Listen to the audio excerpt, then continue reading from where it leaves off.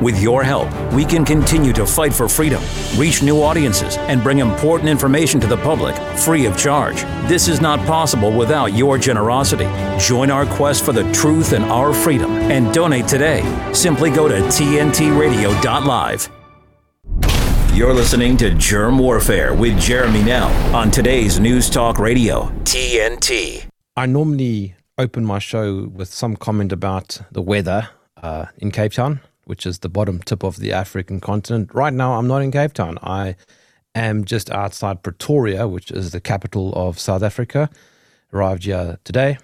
We'll be here for the next few days, and that's why you have this little bit of an African setting behind me. I'm sitting on a farm with moderate internet, so the guys in the studio are going to try their best to make sure that everything is somewhat smooth throughout the course of this conversation. Send me an email, jermwarfare@tntradio.live. Jump into the live chat. Just because of my suspicious internet connection, I'm not going to open the live chat for now. But you are welcome to send me an email, and I do have that open. Okay, let's jump to the show. My name is Jerm. This is Jerm Warfare, the battle of ideas. Clashing on the controversies. It's a woke society, and I am fed up with it. Today's News Talk Radio, TNT. Michael Bryant, thank you for joining me in the trenches again. Jeremy, thanks for having me. Can I first, give your listeners a bit of a warning?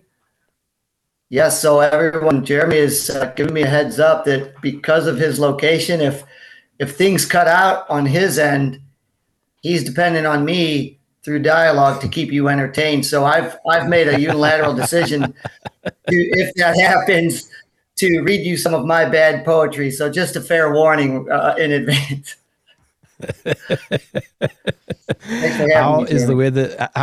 How's the weather your side? We always have to start off a conversation by talking about the weather. The weather, always the weather. Yeah, I did see that clip with Bob Moran, and it was all about the weather. I live in South Central Florida these days, and it's very hot, scorching hot here. I fancy myself to have a bit of a green thumb, and I'm trying to figure out how to grow certain plants here that don't get scorched by this intense sun. But I love it. I like the heat and I like the sun, so we get a lot of both of those, and I'm happy for that. You should be careful about talking about it being very hot. Greta Thunberg gets very excited when she hears that.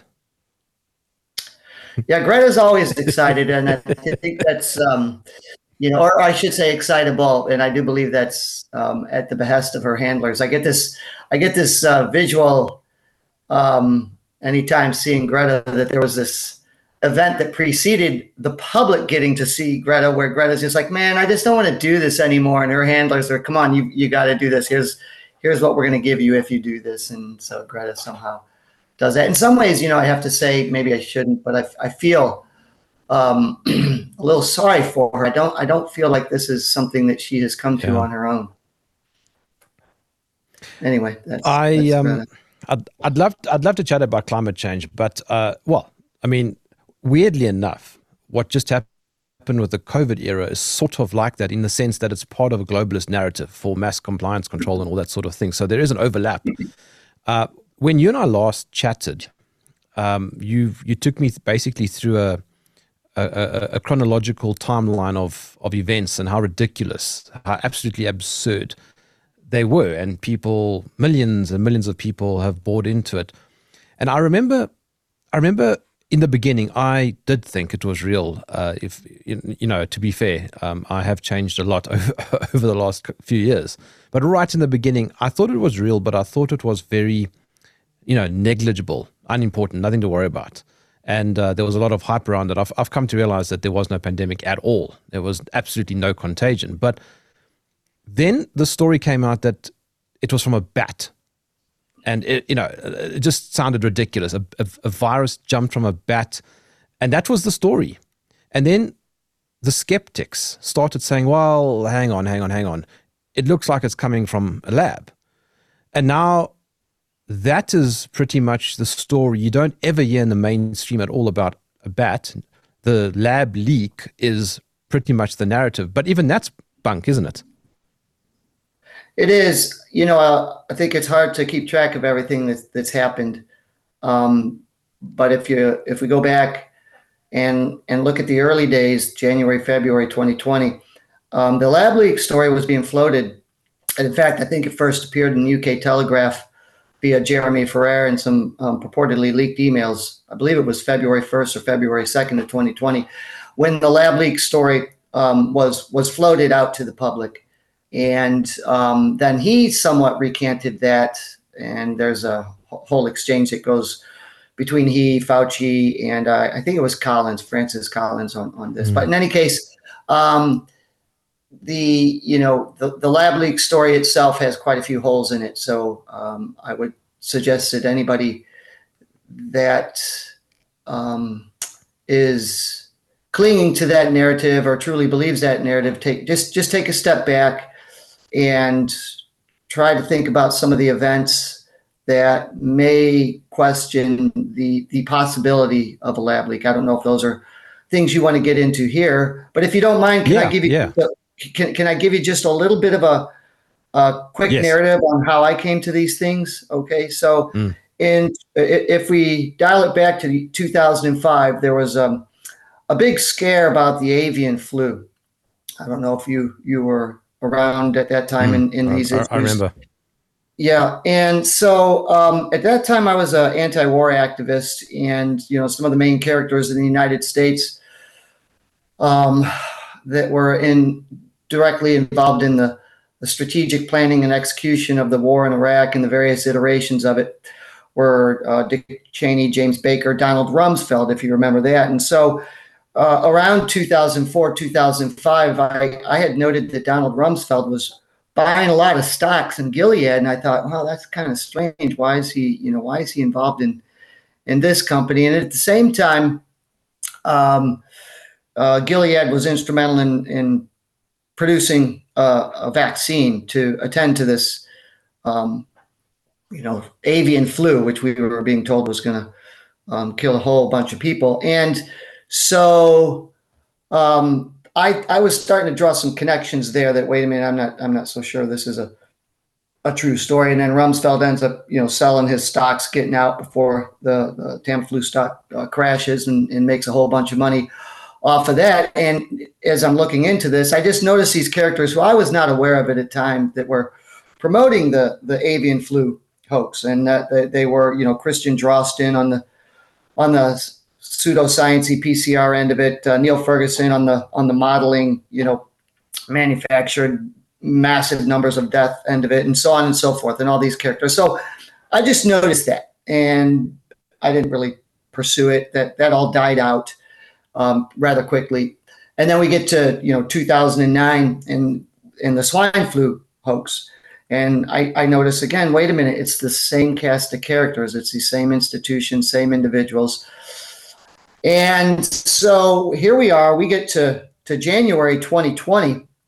And again, I wasn't really paying that much attention to what was about to become this cataclysmic global event. And some guy just comes up to me. I knew this guy just tangentially. He says, we're going to have a global pandemic. And, it's kind of out of the blue. This guy tells me this. I'm like, well, what do you mean? He goes, well, the World Health Organization is saying that we're going to have this, we're likely to have this global pandemic. I have a friend that's in the World Health Organization that is telling me this. So I was fully aware by this time of the World Health Organization, what a scurrilous organization this is. And so he and I got into a little bit of a heated debate about that. And so I went back and, after this conversation, I come home and I said, wait a minute, what's this guy talking about? And again, this is January 2020. I start looking into this. And I was like, wait a minute, they're ramping this up again. They're going to do the swine flu hoax again, swine flu revisited. Same cast of characters, same institution, some other cast of characters, jumping in as well. And so, I had this history that helped me understand how this was about to transpire in real time that early in it. Now, I didn't realize, I don't know that anybody did or anybody could have, how cataclysmic this event would be and the just the magnitude and the ferocity of it. I can't say that I was prepared for that. I don't believe anybody was. So anyway, that's how I arrived at my understanding of how they run these things. But now, I mean, the narratives started with a bat, and I mean that's just absurd anyway, right? I mean, excuse the pun, but right off the bat, I mean it's Pythonesque in its ridiculousness. And then it became a little bit more serious with the lab leak. And of course, China bad, always China, right? They're always the baddies. Mm-hmm. And Wuhan. Now, I remember thinking this makes no sense. How does it, if something like this is leaked, why would you leak it in, your own home, so to speak, in your own home city? And then how does it jump to northern Italy? I mean, this just made no sense. That's right. I think one of the elements involved in demonizing China is, a geopolitical incentive, which I think others would speak better to that than I. But to instill the fear narrative in the Western populace, you want to have this creepy disease, this deadly virus, this pathogen that's going to work its way over here and get us good guys, right? Coming from some exotic, faraway place. If we can have this from some back alley wet market where these strange, odd people living in this sort of primitive, primordial, ancient way who must be eating these animals live are involved in creating these pathogens, okay, through their activities, okay, or if it can, Ebola can jump out of the deep dark jungles of Africa and get us, then you can sort of create this mysterious and haunting sort of heart of darkness, exotic other demon that really triggers an emotional response in people here in the Western societies. However, to just leave it there won't create the kind of fear that you need. So while we need a place somewhere in Western society where this thing is impacting people that we identify with, people that we see as our own. And so here it comes to Northern Italy, okay? And that virus is starting to work its way westward over towards us, quote unquote. And it's impacting these people in this place that we now identify with. And so that helps to begin to get people to be fearful that it can impact them here in the United States, which is, of course, in New York City in particular, which is the epicenter of Western civilization, quote unquote. I say all of that tongue in cheek. I guess what I'm going to do is speak to the fact that what we were speaking about, the idea that this lab leak was something that is what was real. The lab leak was a real event which caused this virus to escape from this lab in Wuhan, China, and then has worked its way over to Western societies and is killing a lot of people. Yeah. I was actually asking you, Michael, about the nature in which SARS-CoV-2 supposedly spread. And I was saying that you don't need to even get into a conversation about whether or not SARS-CoV-2 exists. I mean, we can. But before you even get there, just look at the behavior of this supposed deadly virus. The behavior didn't make any sense. Viruses, if they are real, don't act in this way. They don't work in clusters. That's right. There's a lot of peculiarities that put holes into the lab leak theory, and one of those which stood out to me early. Well, first let me say this: I've just never heard anybody explain the mechanics, the actual physical mechanics of how the lab leak happened. So we're in this laboratory in Wuhan, China, where it supposedly leaked. How did it leak? Did it attach itself to a person? Did an employee have it attached to them, and they came out of the building and then infected a bunch of other people? Did it leak through some ductwork? Did it fly out the window? Just to be a little sardonic about it. So but nobody's really explained how it leaked, and then what were the mechanics of how that impacted people from one point to the next. How did it impact such a large number of people? So if we go back to that time, we don't see any observable evidence of a contagion in late 2019 or early 2020 that would lead up to this mass death event that we're being told occurred because of this contagion. So, how is that possible? How is it that these hotspots that happened right at the same time that the World Health Organization declares a global pandemic? Does this virus wait for this government decree, and then it goes into action? So that didn't seem to make sense to me. And then this deadly virus didn't cause any mass death in the Chinese city where the lab leak is said to have originated. If there were a lab leak in Wuhan, why aren't we hearing about these mass deaths in Wuhan? And by the way, another point that came to me very early on was Wuhan had been in China. There aren't a lot of protests. If you protest in China, you're running the risk publicly. You're running the risk of some severe consequences. And however, in 2019, Wuhan was at the epicenter of some protests relating to air pollution in China. Right around 1.4, 1.5 million people die each year from these deaths are directly attributed to air pollution. Okay.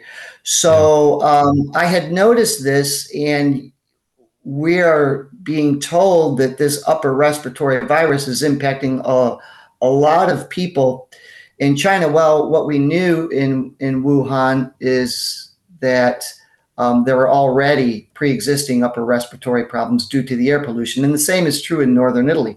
So this was something that caused me to raise an eyebrow at this allegation that this upper respiratory issue was being caused by a pathogen, a virus, rather than the living conditions that people were experiencing. And it was already well documented in both of these locations that there had been interstitial pneumonia and severe upper respiratory problems with the populace. All right, Michael Bryant, I'm going to quickly go to a break. I'll be back with you shortly. My name is Jerm. This is TNT. TNT's David Curtin. The noise about this is not out of any genuine concern for Navalny himself or his family, but this has been weaponized in order to bash Putin. And it seems that the media, the mainstream media, and the politicians in the West, the powers that be, have got what I would call Putin derangement syndrome, which follows on after Brexit derangement syndrome and Trump derangement syndrome. Something is happening in the world that they don't like, they can't control, they've lost control of the narrative, they've lost control of what they want to happen. And what they want to do by this, by bashing Putin in the mainstream media, is to prolong this terrible war in Ukraine. David Curtin on today's News Talk, TNT.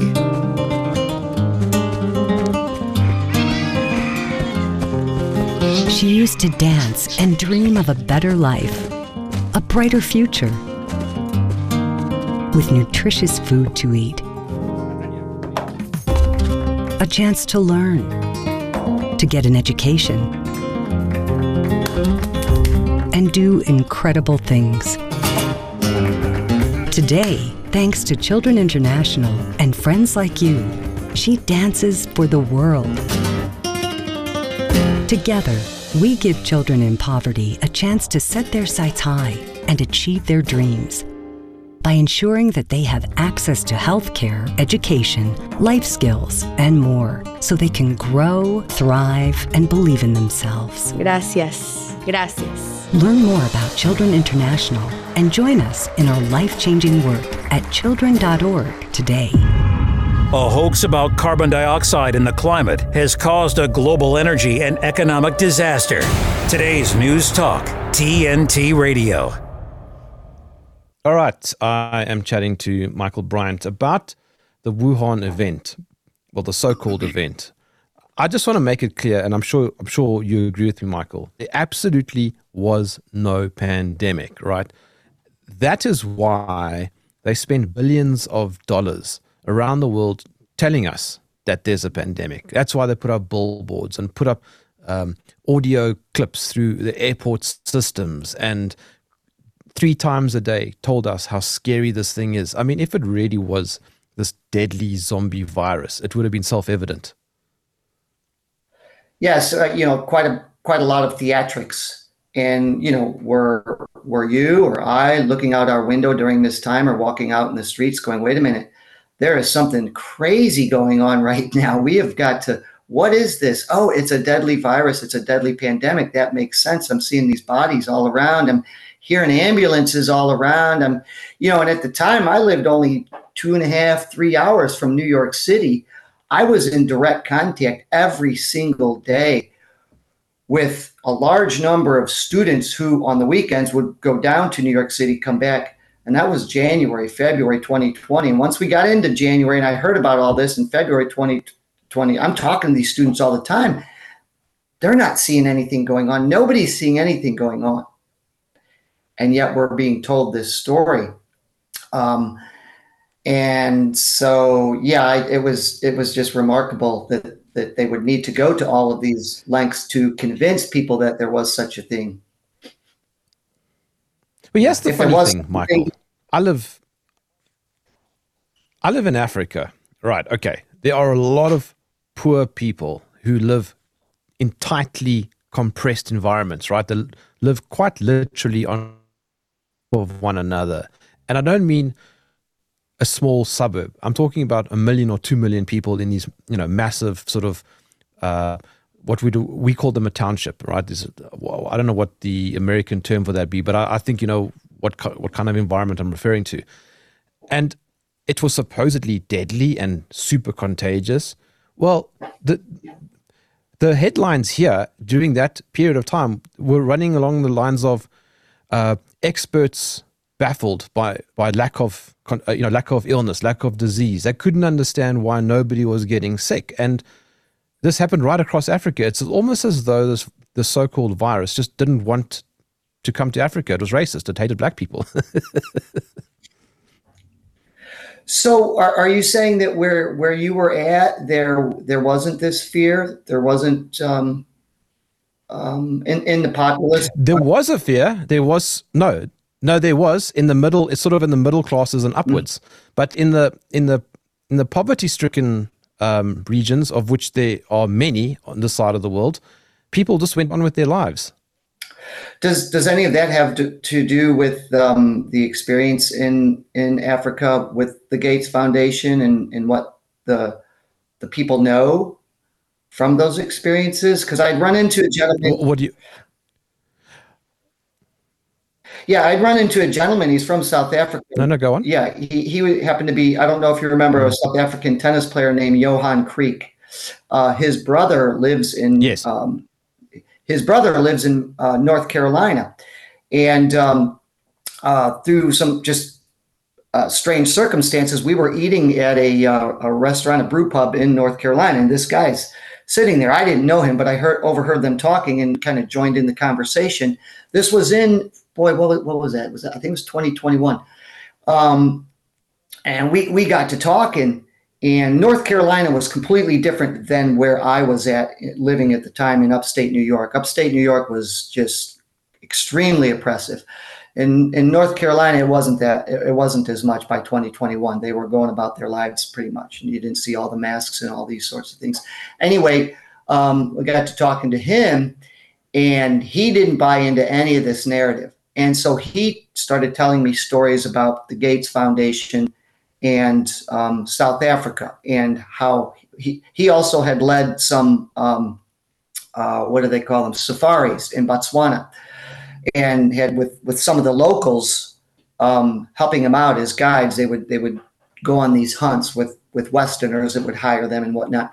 And he was talking about how these individuals who he'd hired, they were all aware of what had happened with the Gates Foundation and these vaccine campaigns and these NGOs for years and years and years. And so they inherently did not have trust in, Western medical authorities telling them anything. And so I wonder maybe if that played into it. I think somehow. Michael, I think you are making a very good point. I don't know if it's the only one. I think there are multiple vectors here. So why South Africa did so well in this period? And I mean, I'm including the vaccine. I mean, our uptake was one of the lowest in the world. I think the first shot was officially, and I think even that's too much. I think it was around 21%, and I think that's the official number, and I think it's too high. The first booster, I think, was around 2% or something, and it's, I mean, they were basically sending all the vaccines back, to the pharmaceutical companies because nobody was taking them, and I don't know why that is. I've got a few theories, and in terms of illness, and you could just simply see that the people who were getting ill, like every other year, were the people who always get ill. There was no difference whatsoever, and there were no ambulances, and there were no mass graves, and it was just constant fear porn coming from the media. But when you're struggling to survive, I think that worrying about a pathogen is it's the least of your concerns. You're poor, and so there are other things that are way more important, and so they just get on with their lives. But here's another thing, and I suspect this might have something to do with what you're saying. Not necessarily Gates himself, but I suspect that with a part of the black population here in South Africa, and maybe in other parts of Africa too, they looked at this and said, it's another white man's disease, white man's fear, and they're tired of that, and it's a type of imperialism. And I suspect that there was also a very deep skepticism towards that, which is a good thing now in hindsight, because if you don't buy into it, that's a great thing. If you buy into it, you're like, oh, well, what's wrong with you? It's difficult to know. You would need to sit down with a lot of people and ask questions, I suppose. Mm-hmm. Yeah. Where I was at in upstate New York, the county that we lived in had a very high health indices for the population, which is unusual in the United States. The United States overall health of its population is not very good. We lived in an academic community, the Ivy League University, and another liberal arts university. So, fairly well endowed economic standing of virtually all most of the residents. Okay. There was some poverty there. If you just went one county over, two counties over, completely different. So when this was all happening in early 2020 and beyond, it went for 2 years there. It was crazy. The people in the county where we were at just went nuts. I mean, 98.5% of the people masked up all the time for virtually 2 years. And in fact, Crazy. One of the Montessori schools there got national attention because they were still making their kids mask at this school the third year into this. But you just go over one county. We were trying to find other people that hadn't lost their minds and go to other places. We wanted to go to the grocery store and not be hassled, right? Because we wouldn't wear masks and so forth. And we would just go over one county where there's more working class people. And there were still, half or more of the folks who had gone crazy during the early times. But even by late 2020 and certainly into 2021, these counties had kind of backed off all this, right? And it was the working class people who were opening their restaurants, okay, that were saying, come on in, come to our grocery store, we're going to live our lives, okay? But where we were at, it was a different universe. And it did, as you suggested, for us anyway, what we experienced was it did seem to break down on class lines. The working class, working poor. Yes. They were definitely, it was amazing. They were so much more aware of what was happening and skeptical and looking into this than where we were at, the so-called highly educated. Yeah. They had their heads so far in the sand, they wouldn't look at any information that you would try to provide for them, no matter what. And I was certainly trying every step of the way. You couldn't crack through it. Yeah, I mean, people don't want to say these sorts of things, right, that I'm saying, because they don't want to sound racist. But I'm just giving you an observation, right? I'm not saying anything racist. What I'm saying to you is that in the country in which I live, the people who were the most compliant were the middle classes. And as you probably can guess, the middle classes in South Africa are largely white. They were the ones who reported their neighbors. They were the ones who messaged their WhatsApp groups going on about who's walking their dog or who's walking on the beach. But the lower classes, of which the majority are black, didn't care. They were the ones who, in a sense, saved us with their deep suspicion of the state. And it's because of them. And this is why I no longer buy into the idea of higher IQ people are smarter. No.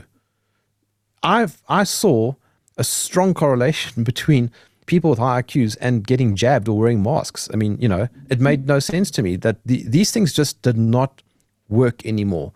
There was a type of wisdom that superseded, straightforward, what you would call IQ. And it definitely moved along class lines, without a doubt. Mm-hmm.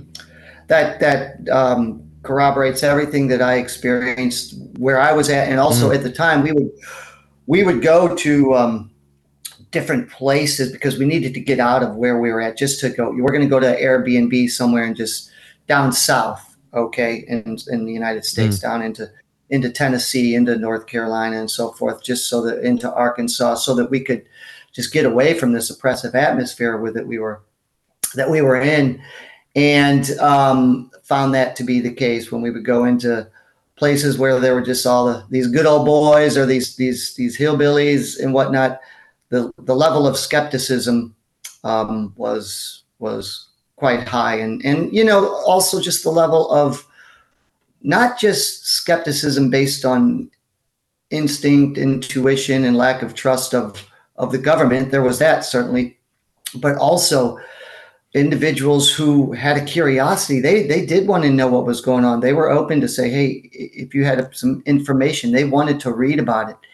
And the so-called intellectuals, the so-called thinkers in our society, the educated, they were just lining up and being obedient. Whatever the party line was, whatever the government told them to do, they were just going to march in lockstep with that. I had an interesting experience which clued me into this. I couldn't believe it, to be honest with you, Jeremy. These are a lot of people that I knew quite well where I was living for years and years who were sticking their head in the sand. I had a experience with a guy. He was into all this alternative energy. He was anti-war guy, anti-imperialism, hated corporations, all this sort of stuff. And then, boom, COVID comes in. I see this guy that I've known for a long time, and he just this was in 2021, in the spring of 2021. And I saw him on the tennis court, and he's like, hey, how you been? I haven't seen you. He didn't have a mask on, right? Because he's on the tennis court. He's out in the air, right? And I walk over to him to shake his hand, and he backs off. He won't shake my hand. He's a highly educated, anti-corporate guy. And he goes over and he just gives me this elbow. He does that elbow bump. And I've made a political gesture, this on my part. I'm not a touchy-feely guy. I went up and hugged him. And he couldn't stop me, right? Because I just did it. And I could see he just like backed off. He was afraid of this physical contact. And the first question he asked me, right, is, had I been vaccinated?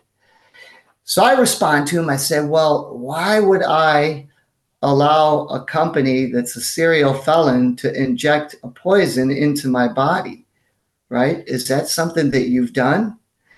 And it stopped him dead in his track. The point of that is he hadn't even considered that these were serial felons that he was listening to, that he was being obedient to. And I don't need to go into any further aspects of that conversation.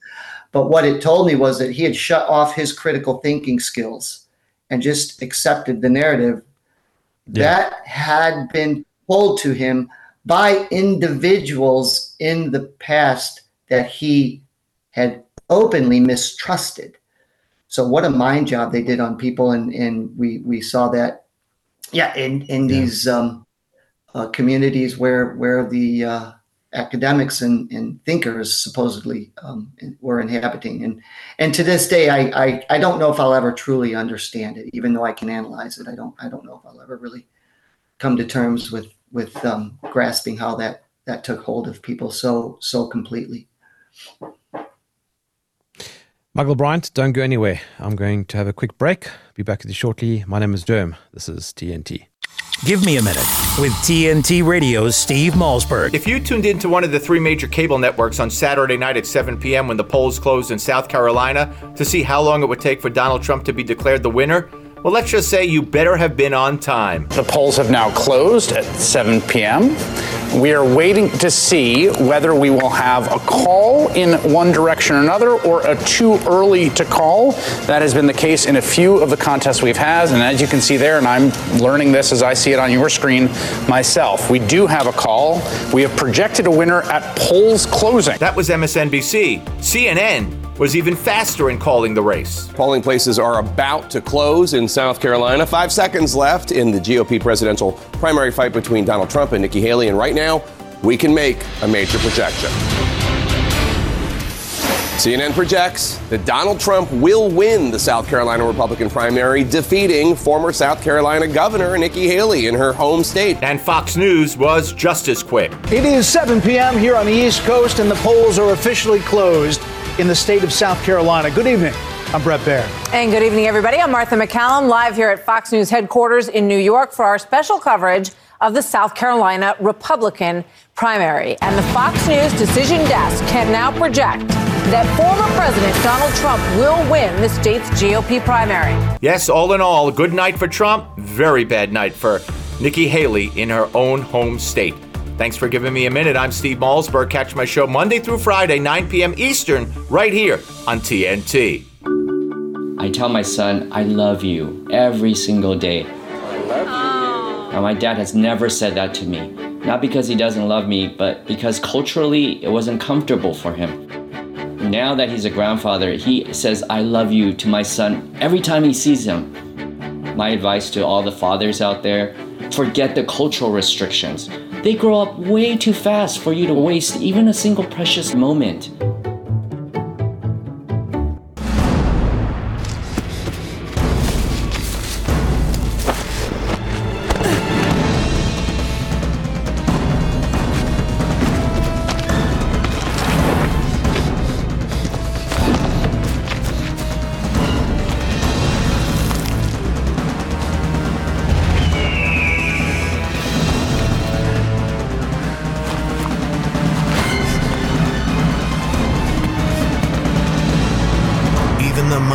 Might not see it coming.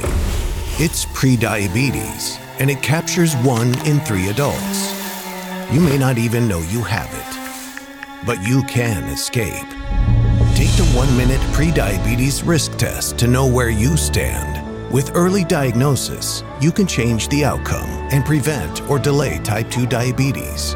Be your own hero on smartphones everywhere at doihaveprediabetes.org. You're listening to Germ Warfare with Jeremy Nell on today's News Talk Radio, TNT. Michael, I'm enjoying this sort of reminiscing that we're having here, because you were just saying before the break that you don't understand how how a lot of this played out. And I don't either. And I often ask the question, and it's more of a rhetorical question because I don't think anybody knows. I've chatted a lot to Matthias Desmet, and he, back in the early days, he was suggesting that, that there was a type of mass hypnosis, which is certainly what it would appear to be in many ways, how everybody kind of just went along. But then Peter Breggin would say things like, well, it's people who are just acting as a form of self-preservation.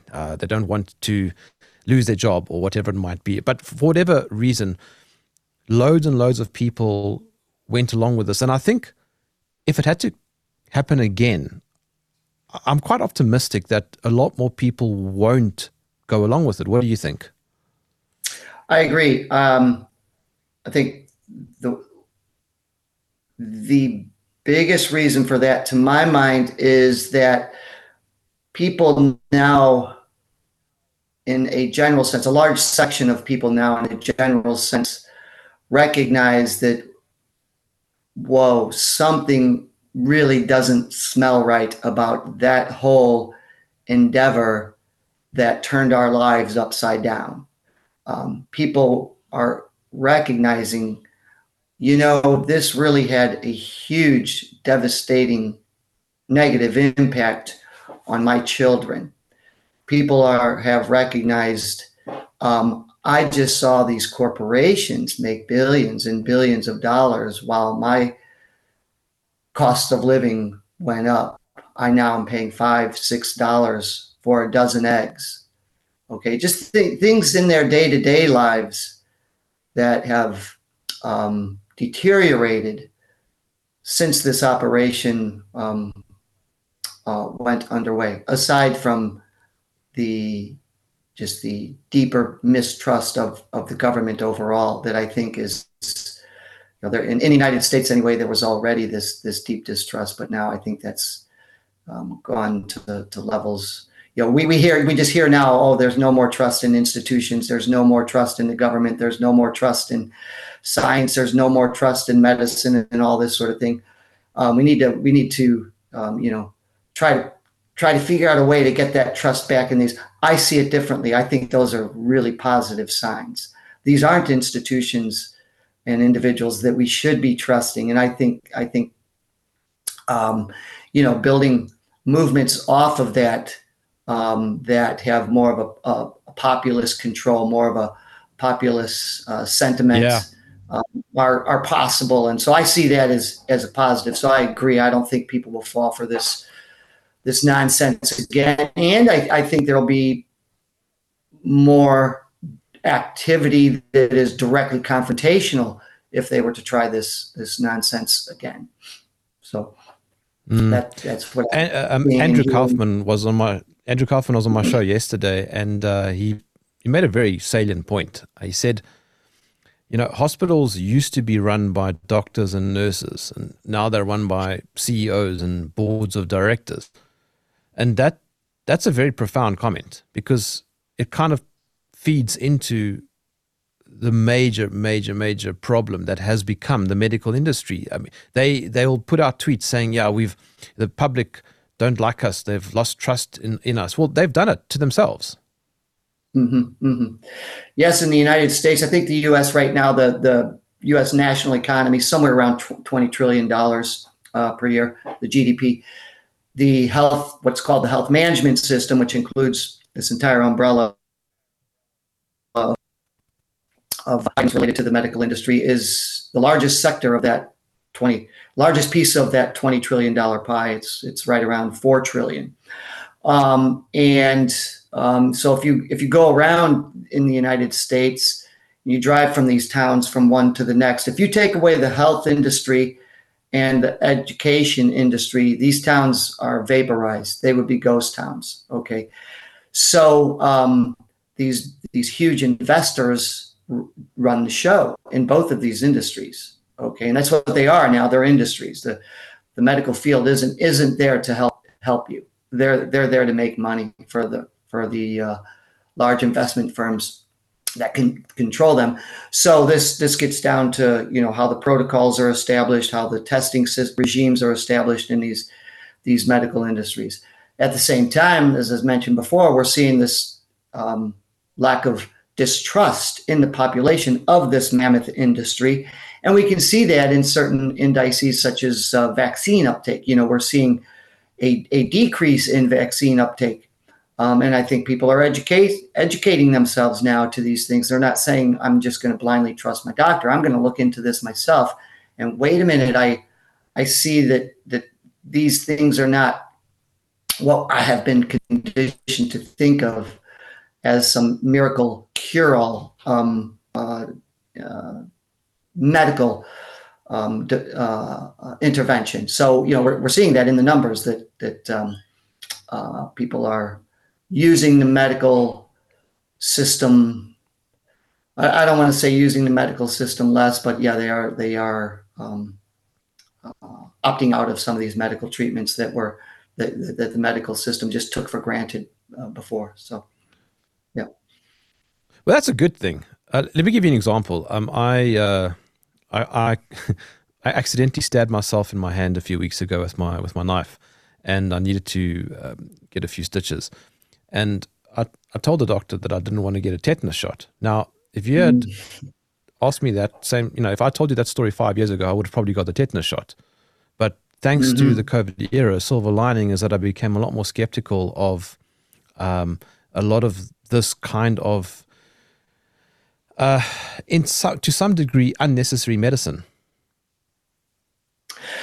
Amazing you brought that up, Jeremy. I was talking to 3 kids yesterday about tetanus. And one of the kids was, these are, well, I don't want to say kids, they're young men, they're like 18, 17, 18 years old.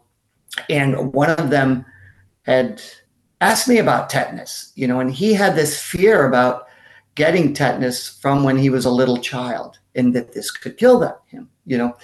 And so I asked him, I said, have you ever looked into, what tetanus is? And can you provide any documentation in Western society of someone dying from tetanus over the last 20 years? I'd be interested in seeing this if you could.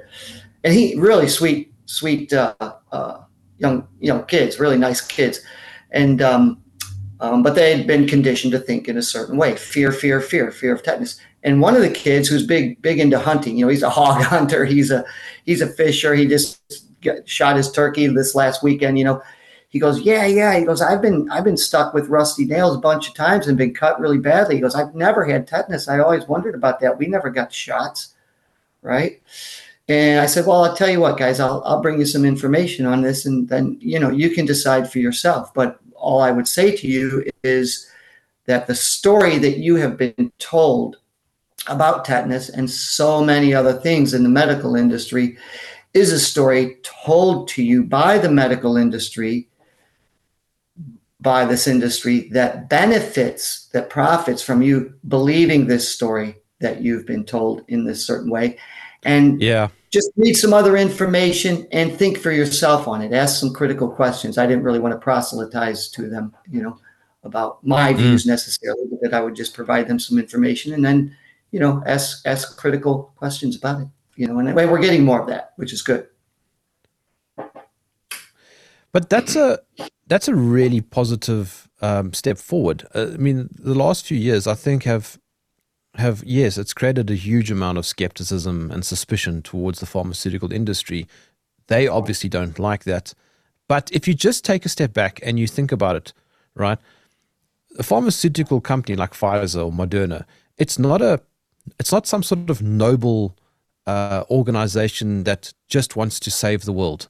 Okay, it's a company that makes products like Apple or any other company, and it wants consumers so that it can make profits.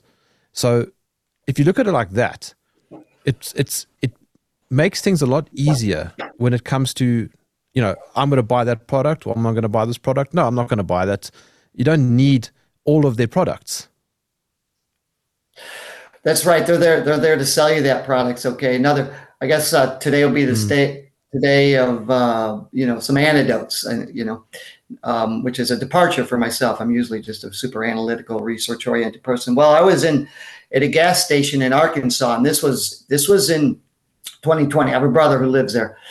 And so this is during the height of all this insanity. And where my brother lives at, there was a high level of resistance right away. Okay. But small area. Okay. And, I have the good old boys that talk like this, they don't believe none of this stuff, right? We don't need none of them shots. We don't need none of that stuff. What are we talking about? I don't need to read your paper. I know they're lying to me, that kind of stuff. And so I was just at the gas station. I was talking to the attendant at the gas station about this, and this guy, wiry guy, he's got his arms flying all over the place. He's just coming in, and there's not a mask in sight, and he overheard us talking. And then, so he goes into his diatribe about how untrustworthy all these people are and use the choice words. And so we both get out, and we're paying cash. Now we go, and we're both gassing up at the same time. And this guy who, I'm sure he had no college education, he says, those pharmaceutical companies out there, what did he say? He said, he said essentially, they're not out to cure you, they're out to kill you. Something like this, right? And that's great. Yeah. And, it's just this sort of quote unquote native intuition, native knowledge that this person had, that these individuals are not out there for my benefit. They're out there to profit off of me. Okay. Exactly. Yeah, exactly. And exactly right. So, and that they had no interest in when I was in conversation. Yes. Sorry, man, I spoke over you. That's all right. And then just when that these entities have no interest in the cure. What they want is to create the disease, and therefore profit off of that. And something I've come to realize, Michael, we were chatting yesterday on my show with Andrew Kaufman, is that if you think of it like this, the reason why there are 100 million Americans on antidepressants is because there are 100 million Americans on antidepressants.